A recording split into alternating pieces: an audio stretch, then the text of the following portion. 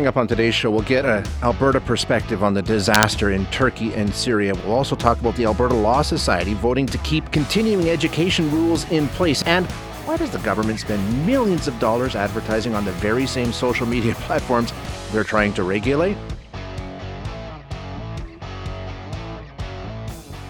To the latest now on just this absolutely catastrophic situation happening in Turkey and neighboring Syria. Search teams and emergency aid groups are responding from all around the world. There are a number of groups that are on their way. Some of them are already there, including from the Los Angeles County Fire Department. They have a team, Los Angeles. They've done extensive training. They're ready, on their way, and they know that time is short. We've all seen after other disasters like Mexico City, the earthquakes in Nepal, sometimes 2, 3, 4, 5 days later, we're going to be pulling people that are alive out of the rubble. And that's what these men and women are going to do. Yeah, so those miraculous rescues do happen, and we're hoping we see many of those. There's about 25,000 emergency personnel working in Turkey right now. It's a desperate situation. This is ABC's Marcus Moore. Right now, rescuers are at the site of an 8-story apartment building that collapsed during the quake. They have pushed us back as searchers sift through the debris, some of them with their bare hands and a bucket, moving bricks and concrete, searching for any signs of life. And right now, they are in the most critical hours as they search for survivors. Yeah, and it's being made all the harder due to the weather conditions, freezing temperatures, some snow, some rain. It's been awful in that regard. The death toll, the latest number is 5,300, but again, it's fully understood that that's just the beginning, and tragically it will continue to rise. The damage spread out over a very, very wide area into 2 different countries.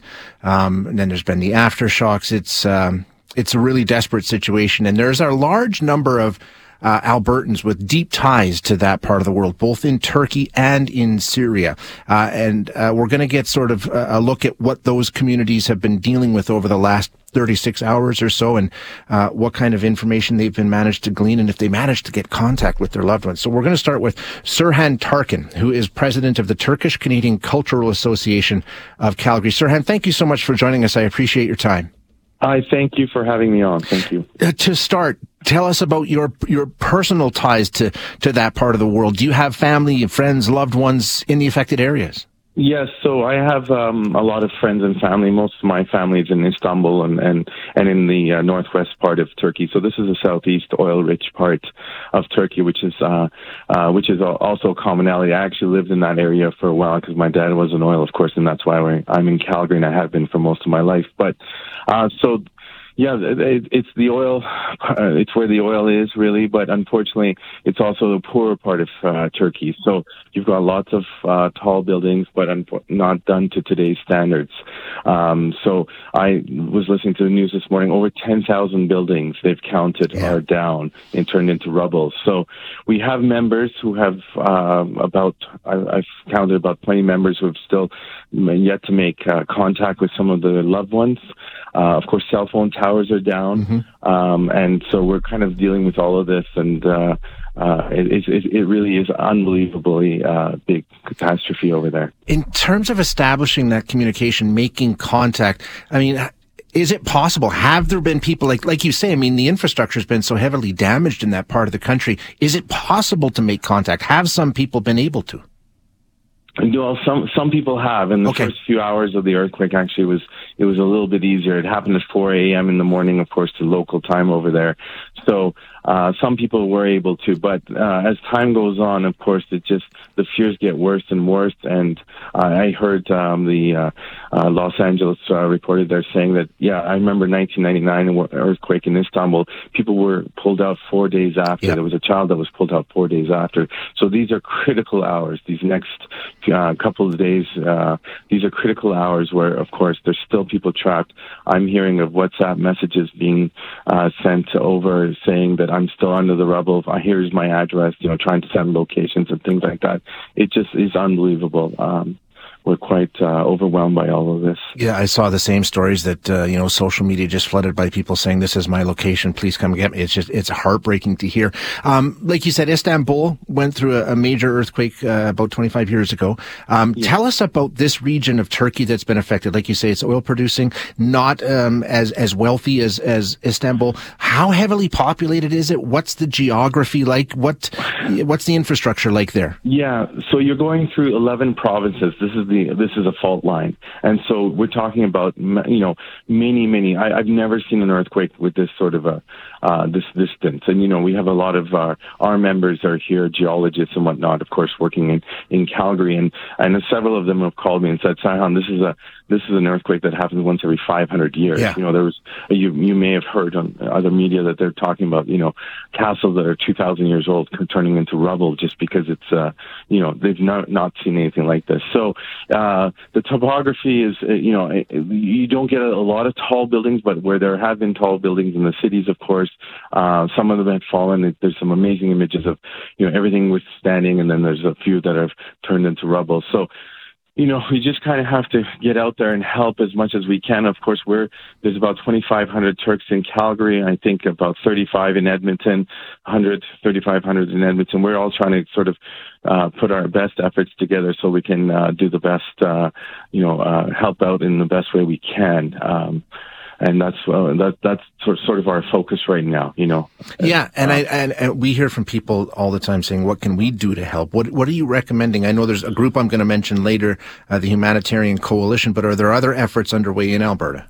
Yeah, so we've started a GoFundMe page. We're over, just over $7,500, which we're hoping Justin Trudeau will kind of, as usually is the case, Red Cross will kind of come up. So we're kind of holding it until we get so we can double our efforts that way. I know Turkish Airlines, the consul has reached out to me and said, hey, get us a package together, so they're flying cargo free from Vancouver to Istanbul and then to be distributed down there.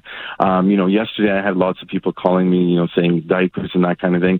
I mean, those are all well intended and they will be needed, but I think nothing gets there faster than money. Gosh. So we've concentrated our efforts the best we can to get that GoFundMe started. So if anybody's interested in this, the Turkish Canadian Cultural Association of Calgary's GoFundMe page, we're going to make sure it gets to the right places.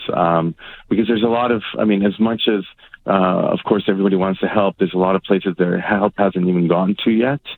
So, I'm trying to follow that story, and hopefully we're trying to get to the places that we can get to as well. I'm hearing the weather is a big factor in the rescue efforts. It's very cold. There's been some snow. There's been some rain. What are you hearing about? Is it seasonable? Is it normal weather conditions for this time of year, and how bad has it been? Yeah, so there are reports that it's been minus 10. Well, for Turkey, it's pretty cold, for that part of the world. Yeah. Minus 10, of course, we kind of giggle at that, but minus 10, being stuck under rubble overnight would certainly be, without much hope or despair, it would be enough to, probably do you in. So it has been, it's not unseasonable. They're used to that. It's just they're not used to it being every year. You get a snowfall once every 4 years, right? So it's not that they've never seen this cold. It's just that, obviously all the earthquake efforts are being hampered by the fact that it is cold at the moment and it's snowing, which again only happens once every few years. In terms of those recovery efforts, I was interested to read that, there's about 25,000 emergency personnel, but, like we've said, there's been earthquakes in that region before, so they're I don't want to say used to it, but they are prepared, I would think, and do have some rapid response teams that are now doing the work. It's not like this is something they've never seen before, so that has to be somewhat reassuring, right? It is somewhat. The problem is, localization. It's just, of course, you can't predict these earthquakes. Right, yeah. The scientists have been telling us for many years it's going to come. But the thing is, as soon as it happens, does A go to B to C? It has to be a domino effect.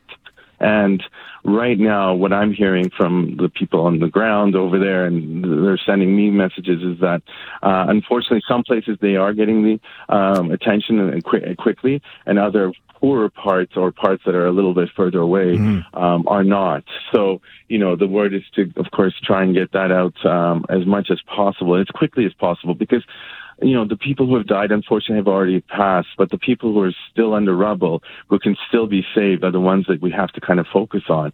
And then even after that, once the 3, 4, 5 days is up, how about the people who are now displaced? I mean, I've heard of stories of people like obviously have to sleep in cars. They can't go, even if your building is standing, you're told you can't go back, and to stay warm in, 0-degree temperatures, overnight. And then, for the next few days till you get more help. All of this is just, of course, very overwhelming. So that's sort of the issue we're dealing with at the moment.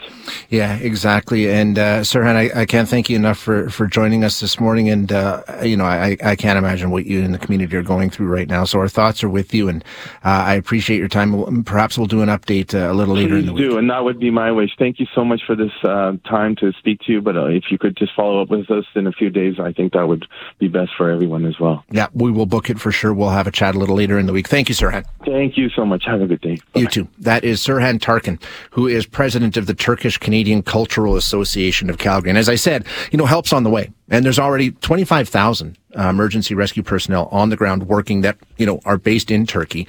And you've also got the international efforts are coming. So, but as Sirhan said, that window, you're getting into the critical hours now, and every hour that goes by, the chances of those miraculous recoveries get smaller and smaller and smaller. So, urgency is the name of the game right now. In terms of helping, I know a lot of people do want to help. Chorus is supporting the Humanitarian Coalition, which is a group of 12 Canadian aid agencies that have all come together and have done it before in times of other major humanitarian crises. They band together. It's the Humanitarian Coalition, and if you just put that into your web browser, you'll find it. And as he said, cash is the most effective way to do this. The Humanitarian Coalition is a way that you can do that. So if you're looking to help, we're waiting to hear if the government will match. Typically they do with Red Cross, things like that. No announcement from the government yet, but right now, if you're looking to help immediately, Humanitarian Coalition is a good place to start. We'll get the Syrian side of this situation when we come back.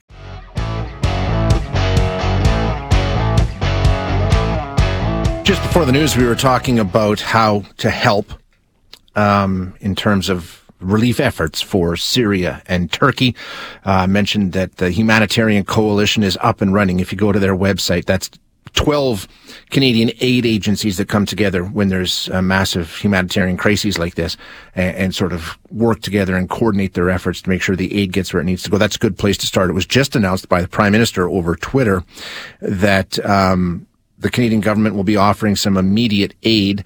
Justin Trudeau on Twitter said, after yesterday's devastating earthquakes, we are providing $10 million in immediate aid to the people of Turkey and Syria, and will continue to provide support as the situation evolves. Our partners are already distributing food, emergency fuel, and shelter items. So $10 million in emergency aid, immediate aid from the Canadian government.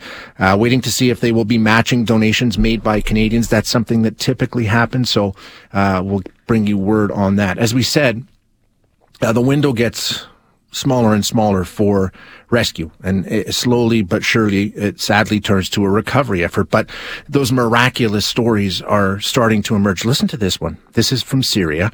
A northwest Syrian town discovered a crying infant whose mother had given birth to the child while buried under the rubble of a 5-story apartment building that was leveled, completely leveled by the earthquake. The newborn girl was found in the debris with the umbilical cord still connected to her mother, who had passed away. The baby was, in fact, the only survivor from her family from the building that collapsed on Monday in the small town of Cinderis, right on the Turkish border. I mean, unbelievable, unbelievable. A brand new baby rescued from the rubble. Sadly, the mother passed away, but those are the kind of stories that we're going to continue to hear more and more about. So let's find out. There's some deep ties. You know what Syria has been through, and you know how Canada stepped up and how many Syrian refugees arrived in Alberta and the work that Albertans did to welcome them. There's some deep ties to that part of the world here in Alberta. So it's got to be just a heart-wrenching time for them. We're going to chat now with Marwa Kobe, who is Executive Director of the Syrian Canadian Foundation. Marwa, thanks so much for your time. I appreciate you being here today. Thank you so much, Jay, for having me and shedding light on the situation in Syria and Turkey now. Yeah, it is just, it's heart-wrenching. It really is. It's, your personal situation, if you don't mind telling, do you have loved ones in the affected areas? I mean, what are you going through personally? Well, yesterday was a really tough day on me on a personal level and my team members as well. Half of my team are newcomers themselves. They have family members in Turkey and in Syria, and some are in Lebanon as well. I had cousins that for hours I didn't know anything about them. We were just waiting for any news to see if they made it, if they're alive. So I'm happy that at least we were able to get in touch with them. But I have many family friends where we still don't know if they made it or not. In terms of establishing contact, I'm just wondering, like, prior to the earthquake, we know what Syria has gone through with the war that's ravaged that country for so many years. What was it like before the earthquake? So that's actually one of the points that I wanted to share with you. Thank you for asking that important question. To share some context with the audience and listeners who are tuning in, to be honest, it's been an ongoing war zone in Syria since 2012. And in the beginning, it was kind of started with a war outbreak in different cities in Syria when many Syrian families were forcibly displaced to leave their home due to bombing and attacks, seeking a safe place in different cities in Syria. And then after that, of course, the situation escalated, and many of these families had to leave the country and seek refuge in the neighboring countries of Syria, like Turkey, Lebanon, and Jordan. And that's where the Syrian refugee crisis happened. And sadly, since then, it became one of the largest refugee crises around the world, resulting over 13 million Syrian refugees, and 6.8 are internally displaced within Syria. And within these 6 million, we have 2.9 who are currently in the in the northwest of Syria, where sadly the earthquake happened. So prior to the earthquake, their situation is, of course, devastating. And then after what happened, you just feel like these people are going from one crisis to another. That particular region of Syria, I know different parts of the country were affected to different extents. The area hardest hit by this earthquake, what kind of conditions were people living in there? Was the infrastructure intact? Were they in the refugee camps like you talked about? I mean, what was the situation prior to the earthquake? Well, before that, they were literally living as refugees within their own country, their own home, which is more like it's terrifying and it's a horrible situation. They were neglected by the government. They don't have enough resources. Majority of these families are single mothers and children. They don't have access to education. They don't have access to food, shelters, or any medical relief. So after the earthquake happened, that's where many grassroots organizations and local organizations on the ground are trying to focus on that area just to be able to help them, because many of them lost everything now. Thousands of families are still under the rubble. They don't even have the equipment. Many of my family friends are saying they don't even have ropes to take out the people. They're literally just using their hands because they don't have any tools to help them. Yeah, we were just talking about the situation in Turkey and the tens of thousands of people that are already in place and working, and I've seen, large machinery. I mean, with the years of war that's happened in Syria, it's drastically affecting the rescue efforts by the sounds of it. It's just the infrastructure isn't there. No, not at all. Everything is on the ground now.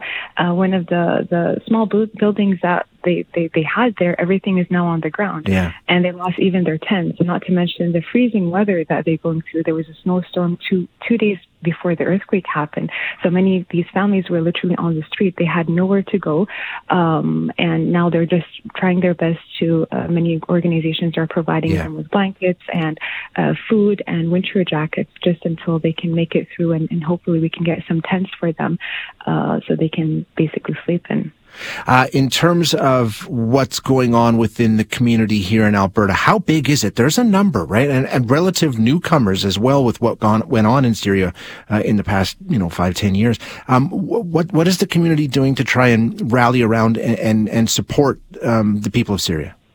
They're really trying their best to be honest, focus on now raising funds. They're trying to partner with international organizations and local organizations on the ground to be able to send medical relief, food, and blankets and jackets and water. Water is of course, needed there. Finally, today we have found trucks of an organization called Mulham Team.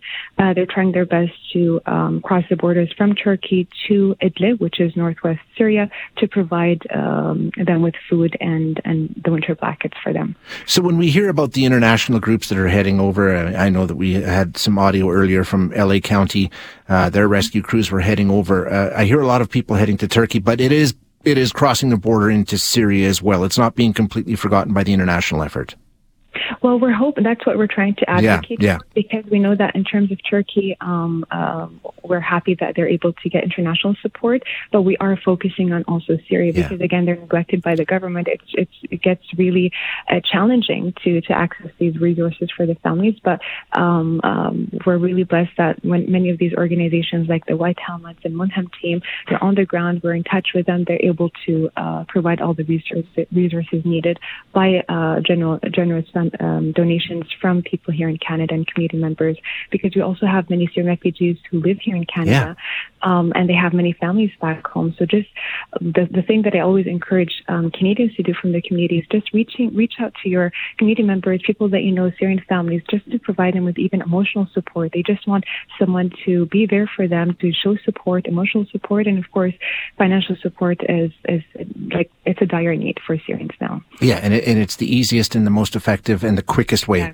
Many people are asking us if we can support them, like sending clothes, and we encourage everybody to just please send funds because that's what they need, that's what they can really support with, and then these grassroots organizations on the ground are able to purchase and buy the resources needed for these families. Marwa, I hesitate to even ask because it pales in comparison in terms of importance to the humanitarian disaster that's unfolding. But I've read some stories about the historical archaeological sites, the architecture, things like that, the history that's in Syria that's been damaged by this earthquake. Have you heard anything about that? Yes, well, historically speaking, Damascus is one of the oldest capital cities in the world. So what's been happening for the past 11 years is of course, devastating. Aleppo as well has been heavily impacted by the earthquake. Again, lack of resources, lack of food, lack of shelter. They don't have electricity. I mean, prior to the earthquake, they only get electricity 2 hours a day. Can you imagine living in a cold weather? They have no gas, no fuel, and no cars even support the families who are still under the rubble. So the situation is really devastating, and we're really hoping that through international support we're able to send the resources and the right support for these families to recover. Yeah, it's so important. Marwa, thank you so much for being here this morning. I really appreciate it. We'll get an update later in the week if that's okay. Thank you so much. I appreciate it. Thank you very much.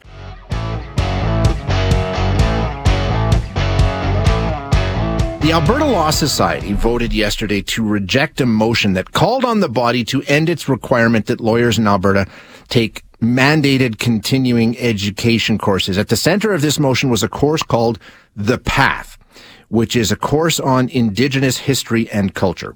51 lawyers got together and signed a petition saying they wanted to see this requirement suspended by the Alberta Law Society. 400 signed a counter petition saying, no, we need to keep it in place. It's valuable and it's important. So it went to the society yesterday. They voted to keep it in place. There was almost 5,000 Alberta lawyers that registered to attend the meeting yesterday. It was held virtually. In the end, 2,609 votes against the motion, 864 votes in favor. So 864 were in favor of ending the education. 2,600 said, no, we want to keep it. The Law Society said that 3,473 votes were cast. And that's how they broke down. So the mandatory continuing education, specifically The Path, will continue for lawyers in the province of Alberta.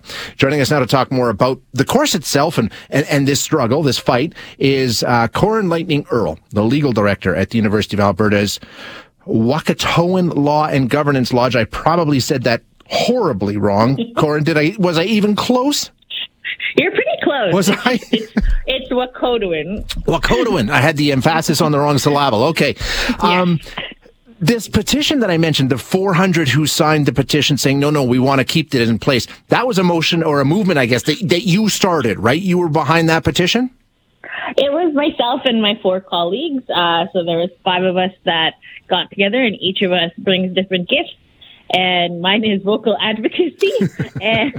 and so we were able to get together and draft a supporting letter, and be able to get to our social networks and get the word out. And we were able to kind of mobilize and get things together. And then there was able to work with us, and then also to work with other small groups of Indigenous lawyers that were mobilizing and seeing where we could really connect people to really just get the word out. So we were able to, in around 48 hours, get 400 signatures of active lawyers and 124 of non-active lawyers, professors, students at law, legal organizations that felt strongly. And really it was about creating awareness to let people know about this meeting and really what was behind the petition.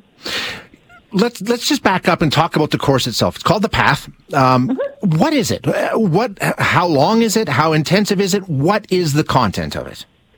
So The Path is, it was a free course offered to a gift to the lawyers, really, about the history of Indigenous people in Canada. It takes about 5 hours to go through. You can't fail it. Okay.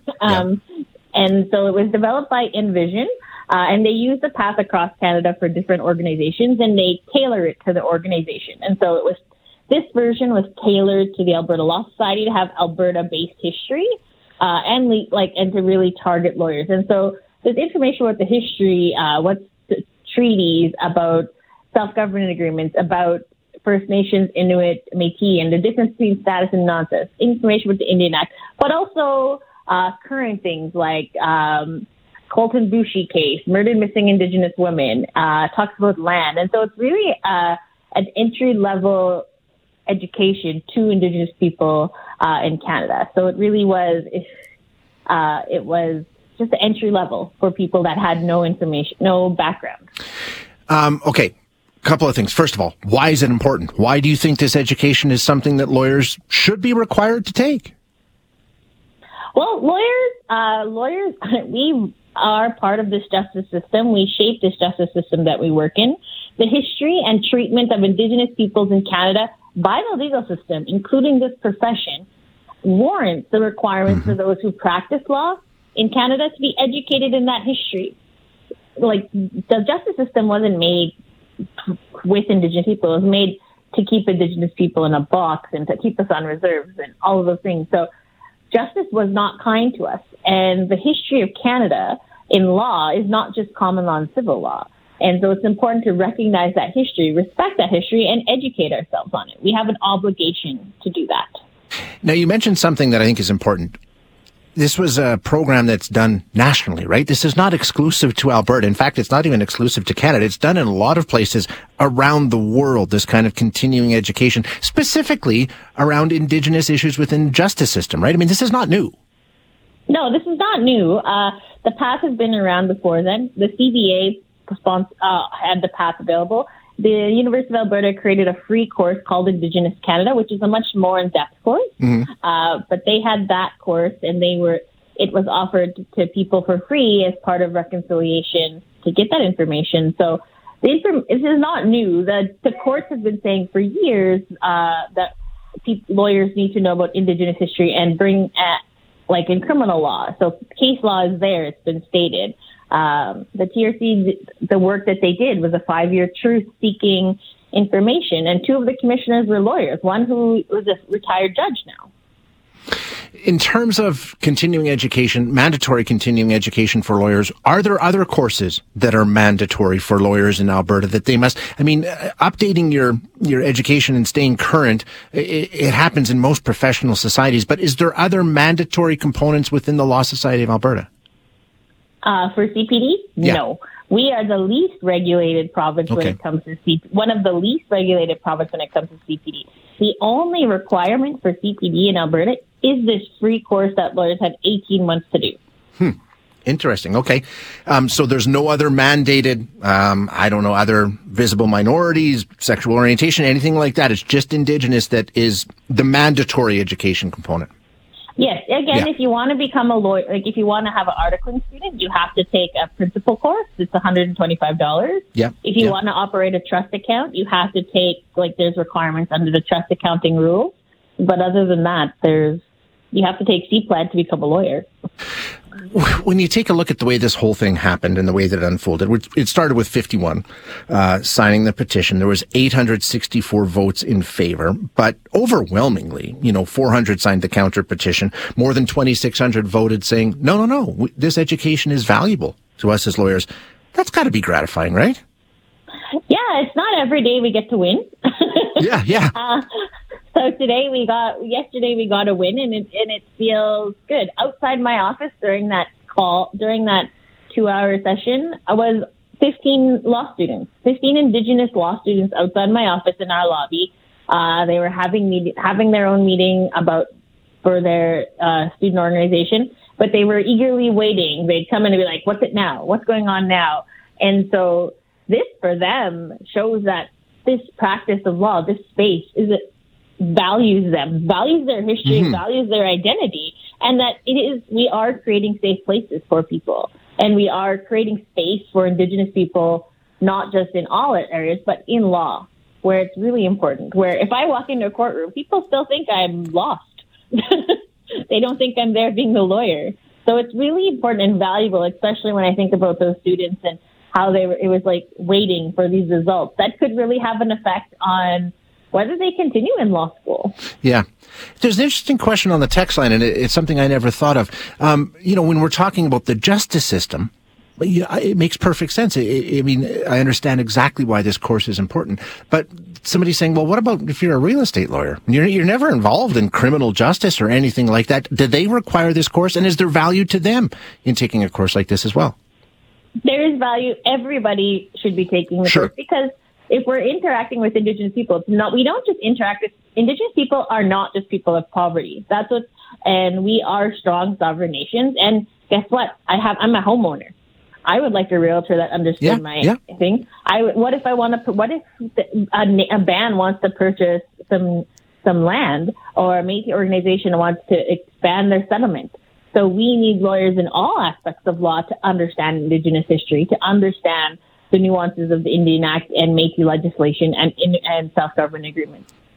Because we write wills, we have banks, we buy houses, we have children, all of these things that we encounter. It's important that everybody understands and has a basic understanding. Yeah, it makes perfect sense. I'm glad I asked the question, and your answer cleared it up perfectly for me. Corin, thank you so much for being here. I really appreciate your time.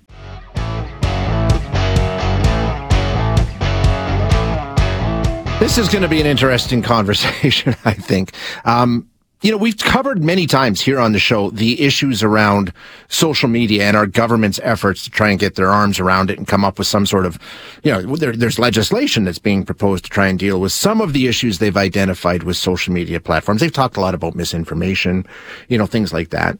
TikTok is another animal altogether. I mean, there's several governments in the United States even where, government officials aren't even allowed to have TikTok because of concerns over security. I mean, it's owned by the Chinese government.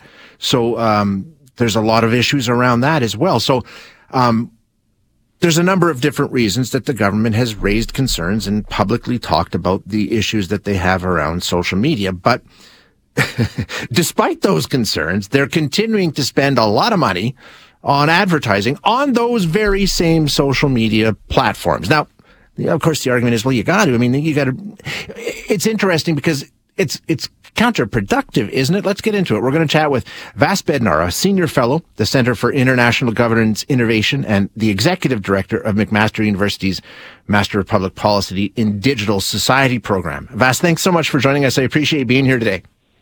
Thanks for having me back. Yeah, to start, obviously on the surface, it's very contradictory, but let's just talk about what the numbers and what exactly we're talking about. It's about just over $20 million, right? It's just over $20 million on the social media expenditure portion. So that's where you're lumping together, as you mentioned, TikTok, but also Twitter, Snapchat, LinkedIn, and my favorite, which is Pinterest, actually. Really? You use Pinterest? Of course. I didn't even know it was still a thing. Yeah. Oh my God. Everything's a mood board. But when you look at digital media overall, so that includes social media, but then things like search engine marketing, right? And it's called display programmatic. I mean, having to do with when people are watching videos and stuff, that number goes up quite a bit, and it gets us to $64 million, which is just under half of the total advertising spend last year, which is $140.8 million. So, yes, social media itself is a tiny subset, but my view is like, a dollar's a dollar, and it's kind of a values conversation. Should the government be on social media? Sure, we should be, where people are, and if people want to follow the government or look at a key message, an official document from the government, they should be able to do that. But should the government pay to promote their posts? I think that's a different conversation, because you start to sort of, you're implicitly supporting the platform with taxpayer dollars while you're trying to bring forward new privacy legislation, new competition legislation, other kind of forms of accountability. So, yeah, I just can't think of another instance where the government is investing in companies that they're trying to regulate at the very same time. You're absolutely right. I mean, it's that disconnect where you've got all kinds of issues that you've raised about these platforms at the same time you're funding them through the back door. So what's the solution then, Vass? I mean, that's the thing, because if you're the government, you want to communicate with people where they are, as you said, and we know overwhelmingly Canadians are on these social media platforms. I mean, you're damned if you do and you're damned if you don't, in a way. In a way. I mean, I've been watching what's going on in the U.S., and it's a kind of very knee-jerk, geopolitical-fueled newfound resistance to TikTok, right? Some university campuses are trying to ban TikTok. It's being banned from government devices unless it's for research, etc. But instead of, I guess my bigger point is, like, instead of Canada just mirroring that, because we replicate a lot, we ape, and that's okay, or mimic, apologies. We should just say we're not going to spend money advertising on social media platforms unless or until, we've completed our digital accountability kind of broader agenda. I think that's actually pretty provocative. And the other thing is, there's a whole bunch of research that basically shows that targeted online advertising just doesn't even work. So one has to wonder, is this going against our values and also wasting money because we think we're achieving something that we just aren't? Right, exactly. Now, I mean, some of these platforms are better than others, or less bad, right? I mean, they've all got issues, but I mean, when we talk about TikTok, that's an entirely different animal altogether. I mean, there are degrees of awfulness, correct? I think in a U.S. context, they're very interested in positioning TikTok as a sort of quote unquote other, because it is a Chinese owned app. But again, from a policy intervention standpoint, there's a lot we can do with the instruments we have to make all sorts of social media platforms healthier, more fair places to be. It's a really interesting discussion. I imagine the government's wrestled with it at some point. And it's like you say, I don't know if there's a way around it, because that's where you need to be. But yeah, maybe it's just you don't pay the extra. You use the platform like everybody else, but you don't actually fund them. I guess that might sort of deal with some of the issues. It might. I mean, I wonder, if we weren't paying for advertising on social media, would we have calls from people to say, hey, I want to see that tweet promoted in my feed? Yeah, right. Or we need to promote. What's the counterfactual there? We also have this, the Treasury Board Secretariat, so TBS, has an official policy directive on marketing, et cetera. And there's a little clause in there that says, it has to be cost effective. Well, what's comparatively the cheapest way to advertise in this day and age? It's social media. Yes. When you were saying how TikTok's a little bit different, TikTok undercuts rivals on the cost of ads. It's actually the cheapest possible place to be. So you're actually compliant with that policy if you're advertising your new new policy or new consultation paper on TikTok. But again, what are we actually accomplishing, and could we have just more of a conversation about those values? Yeah, that's what I'm trying to help happen, and you're helping me do it. Well, but you know what? And we've talked about this before. It's always after the fact. That's the problem that we have, because once this technology is unleashed, now you're trying to wrestle with all these big questions that you're asking, which are great. And it's sort of, we're so far down the road. It's really hard to come up with something after the fact, I think. It can be hard to come up with something after the fact, but I mean, it's indulgent to call it policymaking, and I count myself among a policymaker, right? A lot of what we do as practitioners is actually tinkering, right, or diffusion. So I'm always looking for ways for Canada to be the leader that I think we deserve to be, so that other countries, other jurisdictions could look at us and say, hey, that was actually really powerful what Canada did. Maybe we shouldn't invest taxpayer dollars on these platforms as we're bringing forward that accountability agenda. It's simple, and I think it's meaningful and speaks volumes. And I actually think people would chat about it online and maybe promote the policy without us having to spend a dollar there. Well, they do. You're absolutely right. The announcement doesn't necessarily have to be there. The reaction always is. Very good points, Vas. Thanks so much for being here, as always. Thanks for listening today. To hear any of our other interviews, you can find them wherever you find your favorite podcasts. And if you like what you hear, don't forget to rate and review us.